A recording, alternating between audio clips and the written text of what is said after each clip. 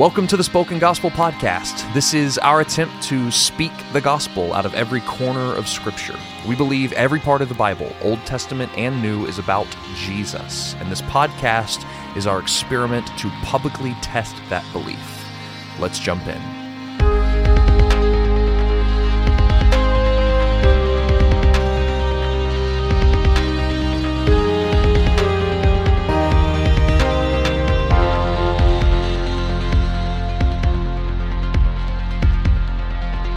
All right, well, welcome everyone to the Spoken Gospel Podcast. Indeed. We are coming. Welcome We're to coming Spoken- live to you from Live a hotel from room. Oklahoma City. It's Spoken Gospel. We are in a hotel room right now. Our church, Bridgeway, is putting on Convergence Conference here in downtown Oklahoma City. Seth drove down from Kansas City to just to hang out, really, Yeah, which is awesome. And so we got to have lunch together, and now we're getting to hang out in the hotel room together. And because behind the scenes, we are actually best friends. that's true. You guys, You didn't know you all that. wanted it to be true in your heart of hearts. It's actually But it's true. actually true. We're best friends. And so all your dreams are coming true. And all your dreams are really coming true because we're starting Deuteronomy. Such a great segue. Such a good segue. Such a good segue. Okay, so as I started studying the Torah, the deepest I've ever had in my Torah. life, the Torah. That's not even close.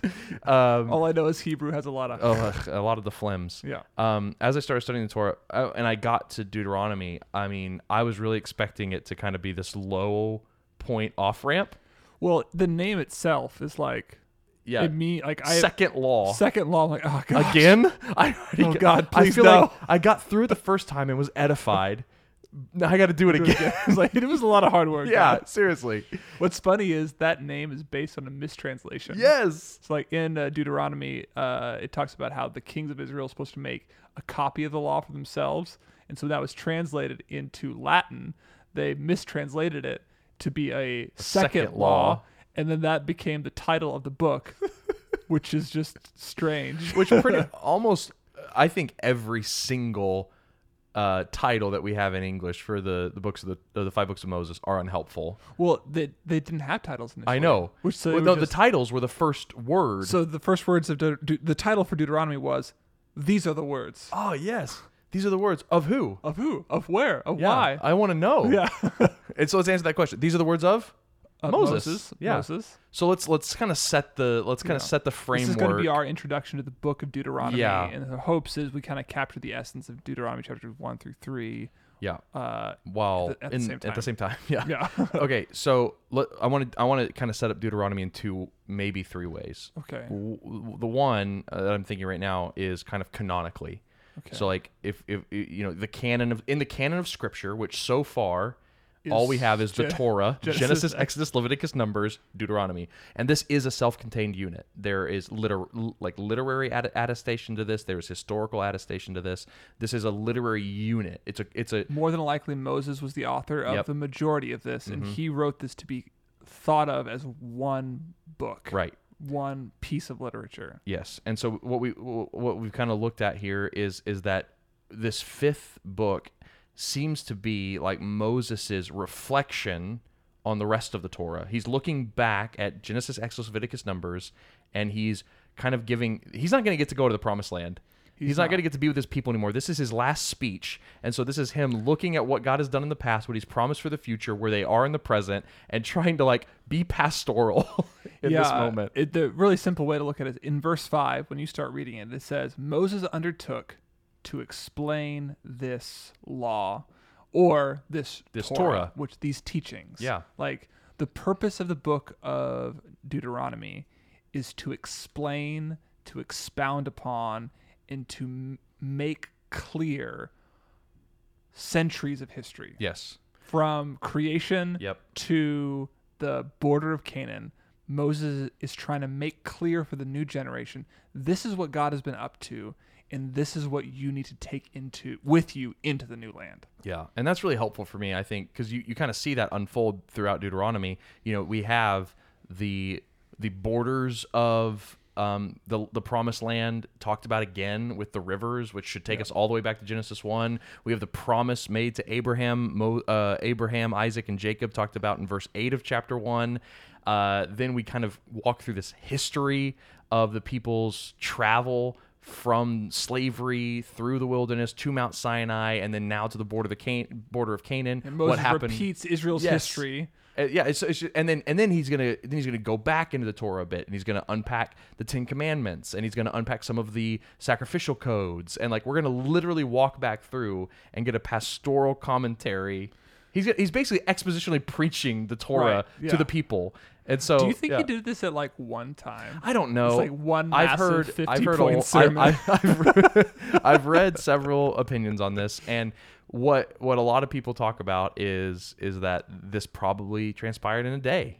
Like, I mean, you could read Deuteronomy oh yeah, in what, an hour? Yeah, in like a sitting. Yeah. Yeah, so it's like a long sermon. Right. You know, it's not crazy to think that this all happened at once. I mean, but it's also not out of the question that he like, okay, we're going in next week, and then every day he's educating the people. Like, Right. this is a collection of multiple sermons. I could also see him I could see this kind of going one of two ways, that he wrote this sermon down, okay, you know, because there was that time when God he also at this point would have written the rest of the Torah. Yep. So he would have already written Genesis, Exodus, Leviticus, Numbers. So he would have recorded God's actions. Yep. And as like, okay, I've attacked the history of my people from one perspective as a historian, Yeah. as a theologian. but now I want to treat it as a pastor to my people. Yeah, definitely. As a shepherd, as Yes. an elder of my Yeah. of So this we flock. just don't know if he spoke this kind of inspired extemporaneously and then went and wrote it down, if there was a stenographer there writing everything Right, down, right. if he wrote it down and then spoke it. I mean, Moses loved to write. He was commanded a couple times to write the stuff down, so it's not out. He was already writing the Torah, so it's kind of At the end of the day, what you should take Yeah. away is that this is Moses. This is Moses' reflection, his explanation of everything that's gone on before. That's Yes. the big. That's the Yeah. big takeaway. Yeah. Okay. So that's kind of the canonical context I wanted to set a little bit in terms of how it's put as the fifth book. Then I want to zoom into the kind of the setting Okay. of it, and then I want to look at the story of the Okay. Torah. So those are the other two vantage points I want to So do. the as we set this setting up. is the they setting. are in the Transjordan. Yep. So the land that Gad and Reuben were given before they went into the Promised Land. They're standing there in conquered territory, about to enter in across the Jordan into the potential New Eden. Yep. And before they go in, Moses is like, Let me give a speech. So like the picture I always have in my head that's for me helps me grapple with Deuteronomy a little bit more is you have Israel just congregated on the banks of the Jordan. And like this doesn't have to be what happened. This is just the picture I have in my head when I read Deuteronomy. And you have Israel just gathered on the banks of the Jordan. I mean, right on the other side of the water is Canaan. And like that's the promised They land. see That's where the the battle walls of starts. Jericho. Yeah, Jericho's right over there. Like, that's where we're going to go march around and everything like that. And Moses, had to go up on this hill, this little mountain, to peer over into the promised land. So he kind of get the lay of the land. And that was as close as he got to the promised land. And I kind of picture him coming off that mountain, but not all the way off of it. And it's from that elevated position that he speaks the book of Deuteronomy over his people. I like that. Yeah, it's just like, I know that's definitely a hyperbolic way of viewing the setting of Deuteronomy, but it's helpful for me. Have you ever wondered like how Moses spoke to like 2 million people? Yes, but have you ever wondered how God manifests himself in a thick, dark cloud on Mount Sinai? In a thick dark cloud? It was a black. There's a lot of things that have happened in the Torah so far that somehow amplifying a person's voice before microphones existed doesn't seem to be that big of a stretch. I was also imagining like there was like hundreds of people who were just like human amplifiers, and so Moses would say something, and he said, "Remember the covenant." Remember the covenant. Remember the covenant. It's like echoes like through the whole congregation. That was also a picture in my mind of how this was working out. I like my pictures better. just a supernatural amplification of this sermon. Yes. And there's but to back up, to answer that question a little bit more historically accurately, it would not be far stretched for him to have talked to the tribal leaders and a Yeah. smaller Yeah. gathering. Okay, guys. Like he often gathers the leaders and the elders of Israel to give them rules and commands that then they go spread to their people. That's their job. Yeah, This was dealt with back in Exodus 18. It's actually the first thing that Moses mentions in his retelling of Israel's history. It's like, remember when I appointed 70 elders for Yep, all of you guys? yep. That's the first thing he mentions. So it might have just been the Yeah, 70 yeah. right there, which would help with some of which this makes sense. these historical questions. Okay, and so so that's we've kind of gone what's happening in the fifth book. So literarily, Moses is commenting on the other four. What's the setting of Deuteronomy? He's giving a speech at the border of the Jordan River before the people enter into the new land, and then like give me. I'm gonna set you for a Okay. task here. Just give me the briefest version of the Torah Okay. to this point. Like, what's the story that's happened that got us here? The story is that Adam and Eve had the choice before them between life and death, and they chose death. And the people of Israel are now on the border of Eden, a new potential new Eden, and they're being offered the same choice. So at the very end of Deuteronomy, in Deuteronomy 30, chapter 30, verse 15, Moses says to the people, "See, I have set before you today life and good, death and evil. If you obey the commandments of the Lord your God that I command you today, by loving the Lord your God, by walking in his ways, by keeping his commandments and his statutes and his rules, then you shall live and multiply, just like the Garden of Eden. And the Lord God will bless you, just like the Garden of Eden, and you will enter, and you are entering in to take possession of it. I set before you the same choice that Adam and Eve had." And what's fascinating, if you look back to the very first chapter in chapter 39, he says, The very first verse in chapter 39? chapter 1, verse Chapter 1, 39. verse... Okay, I got it. "As for you little ones," he calls the new generation little ones, "who you said would become a prey, and your children, who today have no knowledge of good or evil, they shall go in there." So he's referring to the older generation when they said that our children don't know good or evil, and yet they won't go. They'll be the ones that go in there. So what does that remind you of? Knowing good and evil. It should remind you of the Garden of Eden. God is like, Yeah, I remember reading this for the first time, and I thought he was talking about kids and innocence, right? Right. But he's clearly talking about the younger generation. Yes. And as for you little ones, well, which little ones is he talking about? Who you said would become prey. So who are the ones that were said that they would become prey? He's going back to Numbers 13. Yes. Whenever they said, if we go into Canaan, all our kids are going to die. That's right. He's talking about the younger generation that has now grown up. Now we have like adults basically, like Phineas. but like, he's still describing them as people who do do not not know yet good and evil. Which, good or evil. So he's picturing them like Yeah. a nation of new Adams and new Eves on the border of the new promised land, flowing with milk and honey, with multiplication on the horizon. He says, choose good, choose life. so it's kind of okay. This is not geographically correct, but would this be a helpful, imaginative way to view this? See if this is helpful or correct it. So, kind of the exit door Okay. to the Garden of Eden for the first Adam and Eve was the tree of the knowledge of good and evil. Yes. They went out that door by taking of it and Eating choosing the wrong way. choosing death. Choosing death. Now that same door is swinging on its hinge both ways, and it's becoming the entrance into that Yes. same Garden of Eden Yes. by choosing life instead of death. Yes. So- I Okay. think that's a helpful, a somewhat helpful way to yeah. look at it. I It's realize like- there's probably some complexities in there that aren't helpful, but But at the end of the day, the choice that is before all of us after the fall is between life and death. And Moses is telling the new generation, therefore, these are the two choices before you. Choose life. Enter into the new Eden. Multiply. Be fruitful. Be blessed by God. Obey his commands and obey his laws. This should not be surprising for Christians because it is the same command Jesus gives to us as well. It's obey my commands. Trust me. And if you trust me, you will be given life. I wonder, life abundantly. Yeah, I wonder too. I'm trying to be responsible here with this verse. And I think this is what's bugging me, but I think there's a good answer to keep getting to your point Yeah. because he's telling the story of Israel at this point, right? And so he talks about how everyone except Caleb and Joshua right, wanted to leave and not Yep. go into Canaan back in Numbers 13. And so this is verse 36. Or no, let me do verse 37.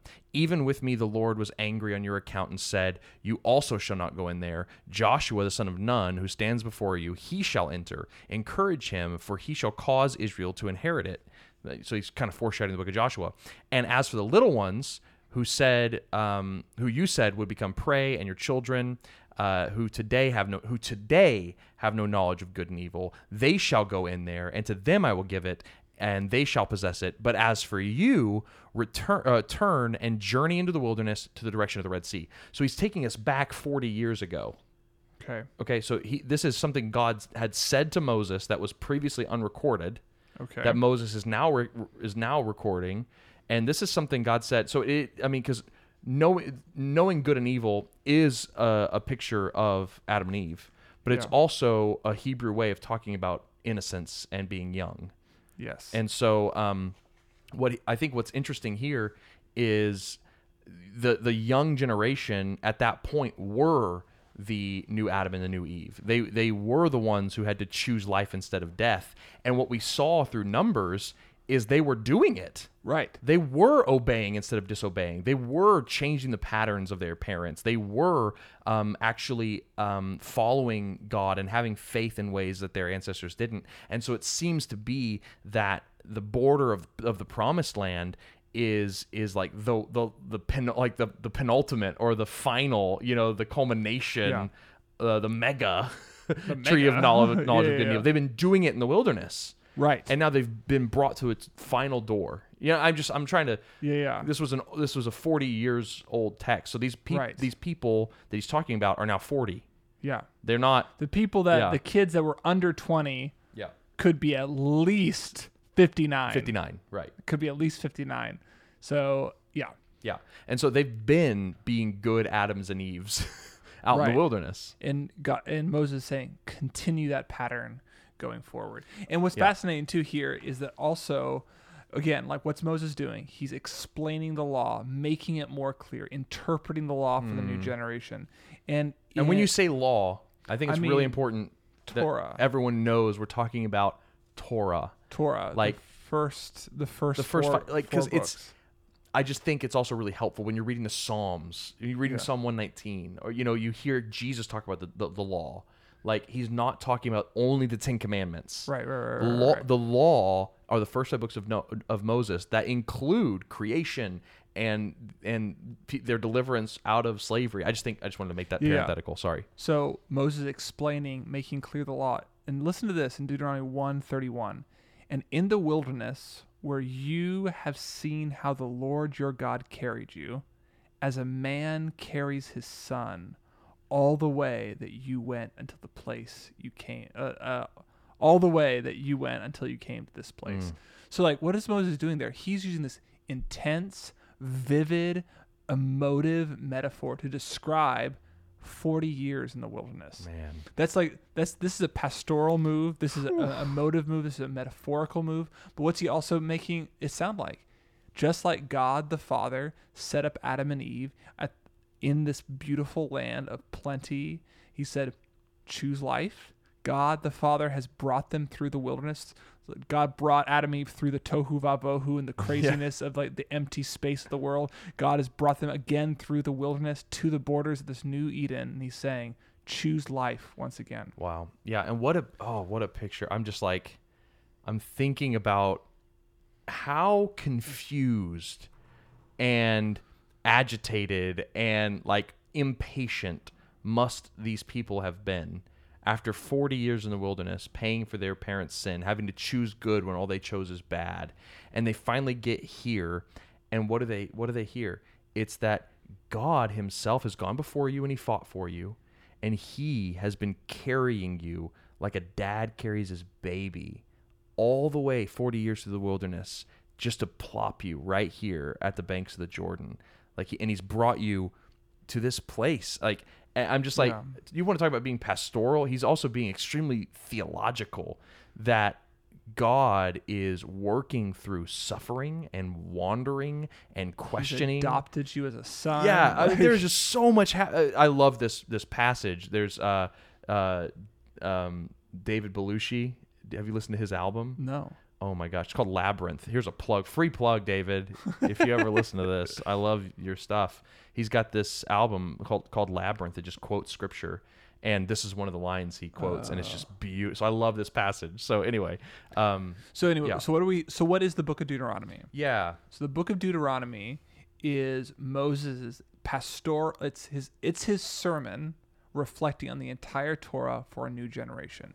He's reframing their existence, their identity, not as like desert Bedouins, but as sons of God who have been carried, who've been carried, persevered, and who are now entering into a new Eden as if they are new Adams and Eves. Yes. This is the picture that Moses is trying to give them. And at the same time he's doing that, he's also like has this other layer. So there's two layers going on already. Okay. But he's also adding another layer of wisdom. Like this is the wise way in which you are to live. So think about it this way.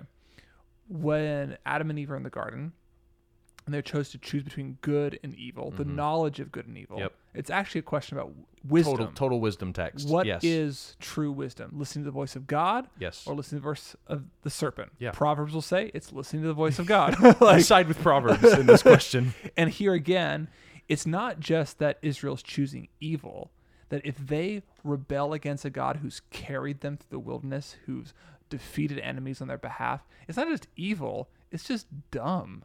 Like they're just Being unwise. they're just being unwise. So much so that in Deuteronomy 4, in Deuteronomy 4:6, he'll actually call the Torah wisdom. He'll say, Right. Deuteronomy 4:6, he says, keep keep them and do them, for that will be your wisdom and your understanding in the sight of the people. And he goes on to say in that same passage, who, when they hear all these statutes, all these laws, all this Torah, they will say, surely this great nation is a wise and understanding people. So Moses is also saying at the same time, this is a story, you are the new Adam and new Eve. You're are also living the wise and good life, that when you live it, the nations will recognize it and come to follow Yahweh. Wow. It sounds a lot like they will see your good deeds and glorify your Father in heaven. It's weird. It how sounds Jesus Jesus sounds a lot like the Torah. It's so weird. Yes. Okay. Can I repeat back something to you, and Yeah. then I think come to a question that I'm wrestling with. Okay. Okay. So Deuteronomy is the speech of Moses reflecting on the Torah, and he's begging people To choose life. to choose life because they are new Adams and new Eves. And the way they choose life is by listening to the wisdom of God, right? Listening to his commands and his statutes instead of doing what their parents did, which was listening to the serpent. Yeah. And they Or were, another way to say it is they should fear God and love their neighbor, and they didn't. Their old generation didn't do that. Yeah, absolutely. And so by obeying and listening to God, they will enter into the new Eden by having faith that he will bring them in there, and they will stay in there and live a set apart, bright life that will radiate out to the nations. And like that is God's plan for restoring the world. Yes. That Eden will continue to go out by people living wisely under his commands. Yes. Okay. I don't know if my question has any merit Okay. at all, or if it's just like I have like my legalism radar is way too sensitive. Got it. I need to repent of that. Define a legalism. Is it like I don't know. It's just any time that I think a works-based righteousness is being laid out. right? Because What you're saying is what it sounds like is that if we're just wise enough, yes. I'll be saved, the world will be saved, and everything will be fine, and I don't need Jesus. Yeah. Yeah. Yeah. And like I think even the law itself was never meant to be a works-based righteousness. No. It was always meant to be a way that people were living in relationship with God. I mean, the basis of the 10 Commandments, right? I saved you. I saved you already Yeah. from Egypt. Right. And so it was meritless salvation. I mean, even here, I bore you as a child, Yeah, a father. I'm the one who's been carrying you. You want to know why? I've brought you already to the border of Eden. Like you did not earn that. Yeah, you want to know why Phineas was faithful when Aaron wasn't? Me. Because I'm carrying him. Like, I'm doing this work. So what's your question? My question is that, like, maybe it's not a question. Maybe it's just a statement I want to have made.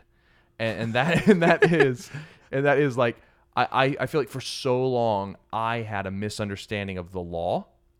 Okay. And so the like law as the Ten Commandments, or the law as the Torah. no, like the law. Whenever we think about it as Christians today. Okay. So like when we think about the law, we think about legalism, and that it's like if Israel obeys all the 10 Commandments perfectly, they would be the new Adam and Eve and spread, Yeah. But they didn't, and so they needed Jesus to come and obey the 10 Commandments for them. Right, which is like part of the gospel, but not. There's like some nuance in there that breaks if you actually extrapolate the logic out. Because this is what happens if you extrapolate the logic out. What it says is that the new Eden is going to be built by people who are obeying. That doesn't sound as bad as I think it does now. What am I wrestling with here? I don't know. I mean, I'm trying to like read between the lines. Are you saying like? Well, I think part of the issue is like wisdom. Yeah. Isn't salvation. So to live a wise life does not bring about the ultimate Eden, but it does bring about a lot of good. Yeah. And the because wisdom is living in harmony with the way God has built the world. That's exactly right. Yeah. So like there will be a lot of good and a lot of evangelism, a lot of great things will happen because wisdom is being lived out. But that doesn't necessarily mean everything will go right. Yeah. Because even if Israel was completely wise and chose life, there's still an issue of death. Even if Israel lived the wisest life, made no mistakes in the land of Egypt, never committed idolatry, what's the underlying problem still is that sin and death have entered into the world. So we talk about like this new land of Canaan is a new land, new Eden, and that's true, but there's an underlying problem throughout it. Like we keep trying to like amp up the hopefulness because we want our listeners and we want ourselves to be like get in the mind of the people of Israel, like this could be it. Right. But even if they got there, even if they did it all perfectly, there's this underlying issue that everybody dies. Yes. You get to about 100 years old and you die.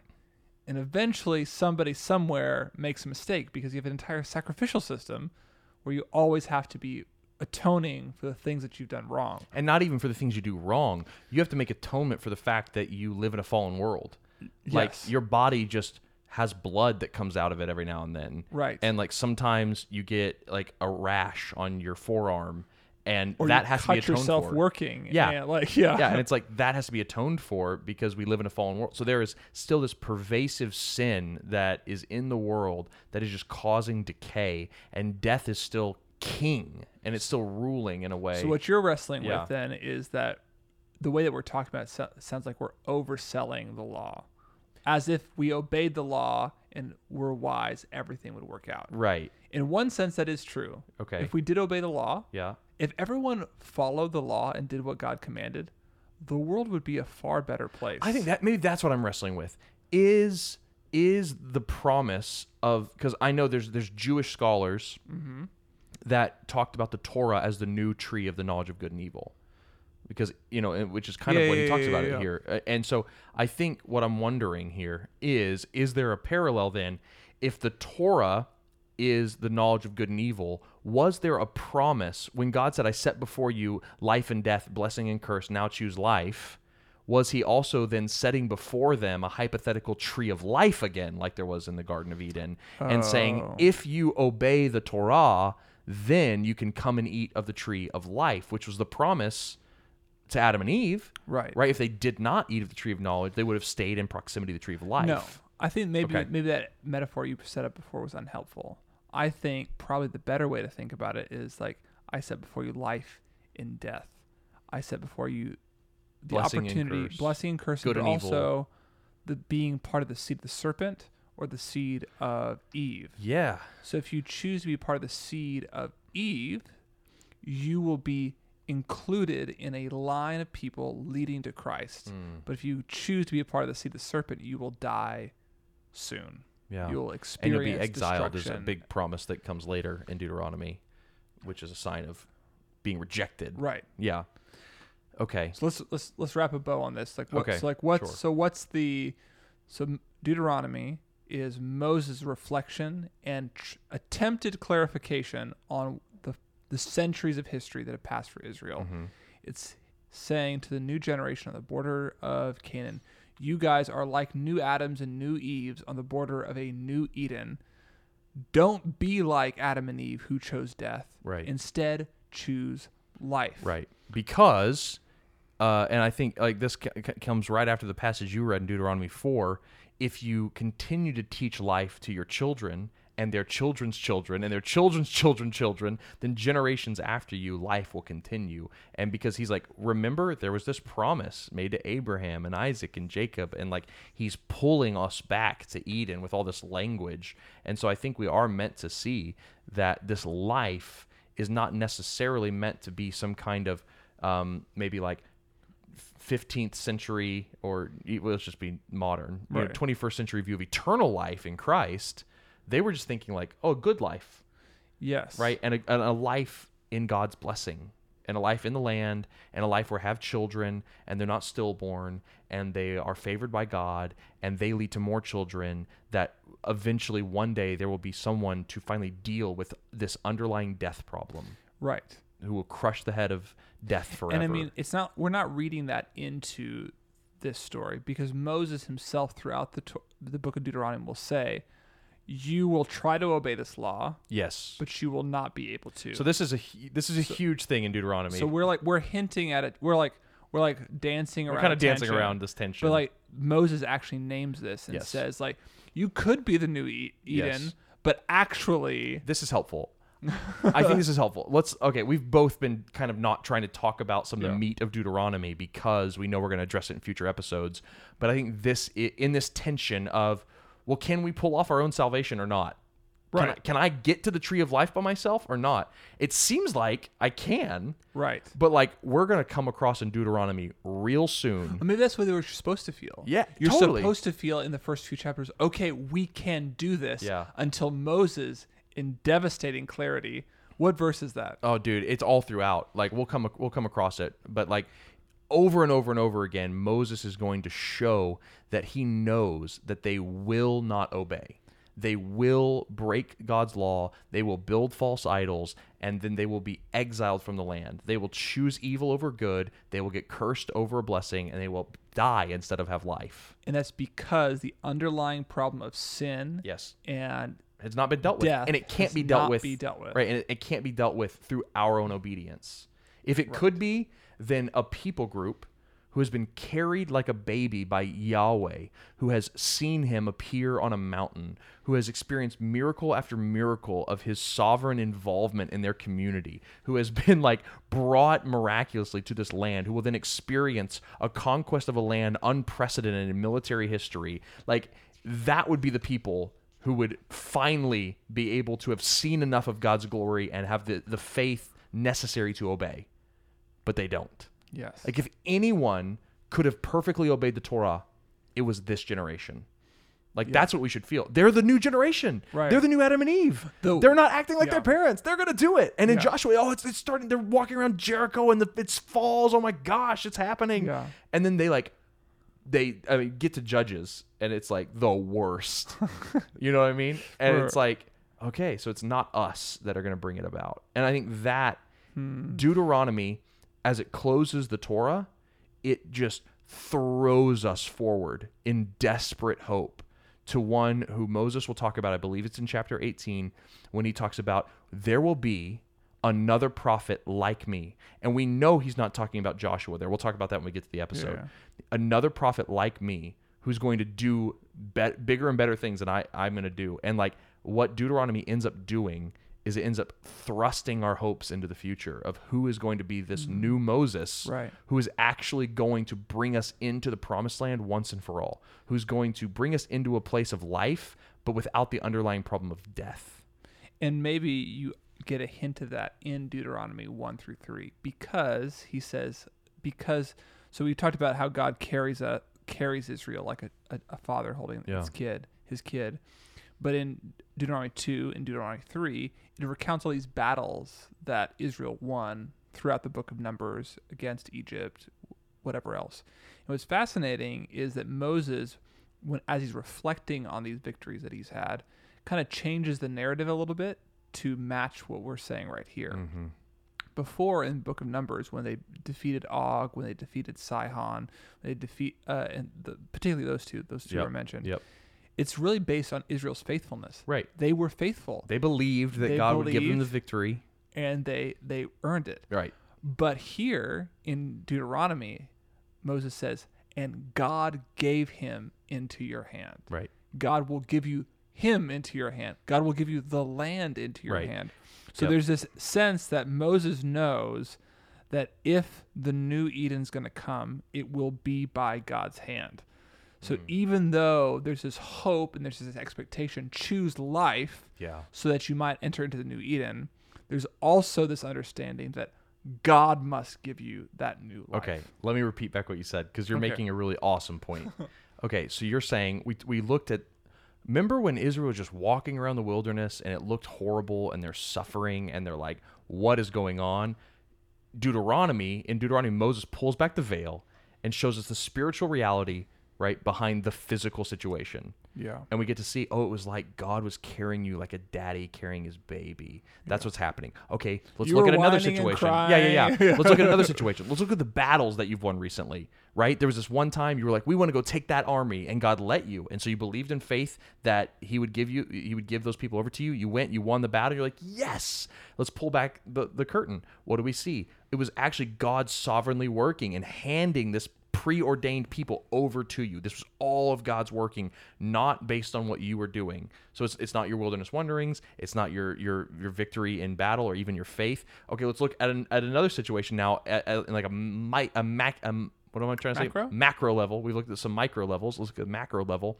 All of Deuteronomy is saying believe, trust, obey, and let's pull the curtain back and say you can't perfectly, right. but God will perfectly do it for you, just as he carried you through the wilderness, just as And he it doesn't- defeated the enemies for you. And it He doesn't He doesn't say that he will do it for you. He says there will be another prophet. right. Yeah. So like there's a sense, so like the hope is not in, the hope at this point is like there will be a prophet who will do this for you. Yeah. There will be somebody like me who can lead you properly. Yes. Who can lead you into wisdom, who can lead you into obedience, and who can not just, like me, avoid death for a time, but solve the problem of death and solve the problem of sin. Yeah. So that the new Eden can come. Yeah.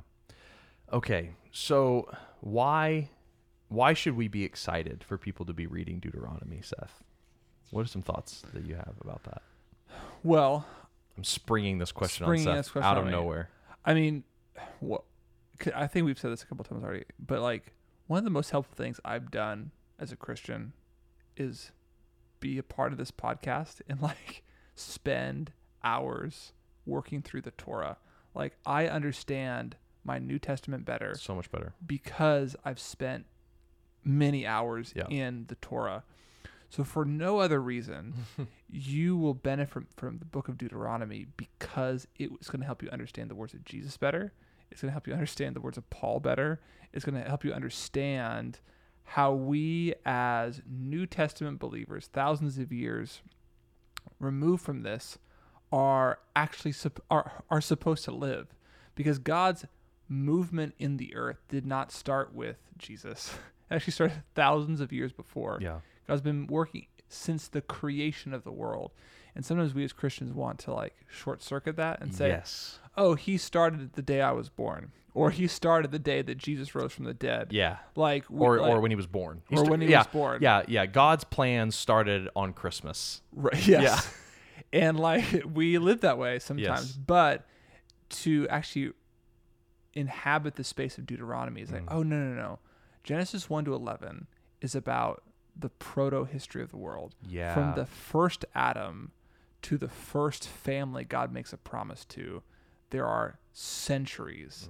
And between that family and Israel going to the promised land, there are centuries. And from the beginning of time, God has been trying and working his way to save a people, has been the point of his of his creation of the world. Yeah. So the reason why you should be excited about Deuteronomy is because you're actually getting a glimpse into God's plan to save a people from the beginning of time. Yeah, I think that's a brilliant answer. I couldn't agree more, and I really think that Deuteronomy 1 to 4 even would really agree with you as well, because what is it doing? It is showing the younger generation that their story is part of a much bigger story, that God's faithfulness in their future is rooted in God's faithfulness in their past. And I just feel like for us today, I mean, this might be an inane connection. I hope it's not. But like Insane connection? inane. No, inane. That like, because I don't connect with this, but I know a lot of people do. Like with like the genealogy stuff, you know, that's going around, the DNA tests, and where are you from, and for some reason it just doesn't connect with me. Yeah. It's not for me. I always assume that when I get like to be 45 years old, Yeah. like there will be like a gene that switches in me that actually makes me care about those things. Yeah, right. Yeah. But like anyway, and so it's like we want to know our story. We want to know where we come from. We want to know what larger narrative has been at play that we have been plopped into the middle of. Yeah. And what Moses is doing for the younger generation on the banks of the Jordan, Yahweh wants to do for you right now where you are, in your home, in your apartment, like in your car. He wants to show you that you are in and embedded in this large, huge, like centuries long story, sovereignly orchestrated story that he's been working at for so long. And now you're in the middle of it. And like you're on the banks of your own Jordan, and like Moses is standing to you talking, and like I just want you to hear this history. You right now are another Adam or another Eve. Yeah, like you have the same choice before you. What's fascinating about the book of Deuteronomy as a whole is that Moses only ever references other bits of the Torah. So like whenever he describes a historical event, it's always something that you've already read before. Yeah. And if it's not, he goes into great pains to describe exactly what happens. And the purpose of that is that people besides the eyewitnesses of those events would understand. Moses has written Deuteronomy for the contemporary reader in mind. He knew people would be reading the Torah as a whole hundreds of years later. Right. So you might be saying, I wasn't there, so what? This isn't for me. It is only for you. Moses has written not just for the people of Israel, but for all people, for all time, because in a real sense, you are being asked the same question Adam and Eve were asked. Life and death, blessing and cursing. Do you want to enter into the life of God, the wisdom of God that will be a light to the world based on your good works? Do you want that? And if you do, choose life. Yeah. That's the same choice. And for us, that choice is ultimately manifested in Jesus. Like there's no other way. We have the benefit of history on our side. Yeah, we do. Living on this side of the cross is awesome. I mean, no, seriously, like think about it. Like, isn't it Peter that says like all the prophets from the Old Testament were like beating their heads against the wall, wishing they could see a glimpse of what we got to see fully in Jesus' ministry?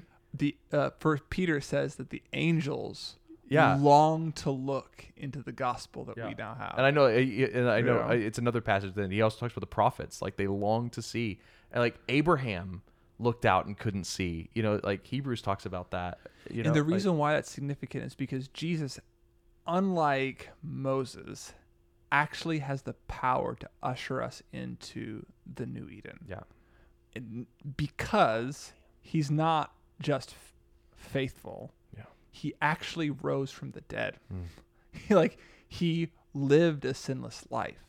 So when you trust him, when you choose his life over your own life, you get resurrection life. You get sinless life forever applied to you. That's the good news. He is the prophet that Moses was not. Yes. Because he was God, not man. That's so good. I like my brain is going 1,000 different places wanting to like pull threads out of Deuteronomy and make application to the gospel, but I realize that's what the next several weeks will be doing. And we did it already. We got there. I know, but I'm really excited to dive into this book, especially after this introduction. So, man, guys, girls, friends, family, acquaintances, Persons, enemies, aliens listening out there in the stratosphere. That's way too close for aliens. We would way spot too them. You heard about the Dark Forest? Oh no, here Never we mind. go. Never Oh. mind. I like science fiction. Wait. Have I told you about this? No. About how it's like the most insane thing in the world to be broadcasting our messages into space. We'll talk about it later. Okay. It's fine. Go Google it, guys. Sorry, Dark Forest. Seth just drops things like this sometimes. But getting back on the rails, I'll just say that like I'm really excited to get into Deuteronomy. I hope you guys are too. This is your story. Like this is our story. This story is intricately interwoven with the gospel.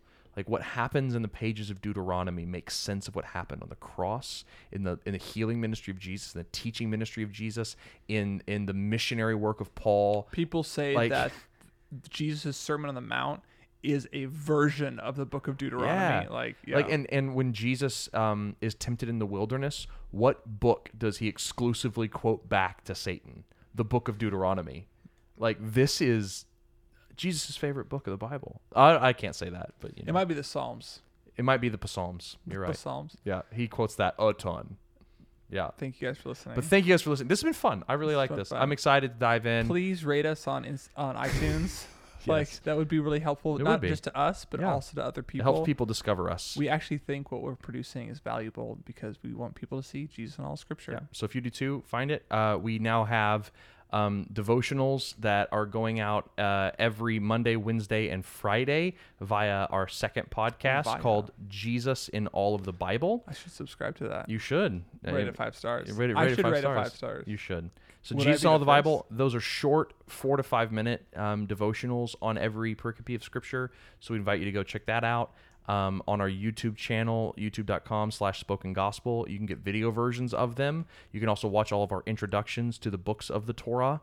That can be very helpful. And then now, as of today, not whenever this will be released here in like 6 days, but as of today, Friday the 27th, the YouVersion app, the Bible app on your phone, they have this little compass on the top left corner, and at least in the book of Genesis right now, anywhere in the book of Genesis, if you click that little compass in the top left corner, the first video is spoken gospel content. Me expositing the text and showing how it's about Jesus. David's doing all the Torah, is that right? I've just written all the Torah, but we're actually going to have some friends of ours come and present it too. Awesome. We want to provide a bunch of different voices for that. So I've been working on the Gospels and on Proverbs and on Daniel. So super excited about you guys listening. A lot more content to come. Yeah. So we thank you guys. We're excited to go into Deuteronomy. So we will see you next week.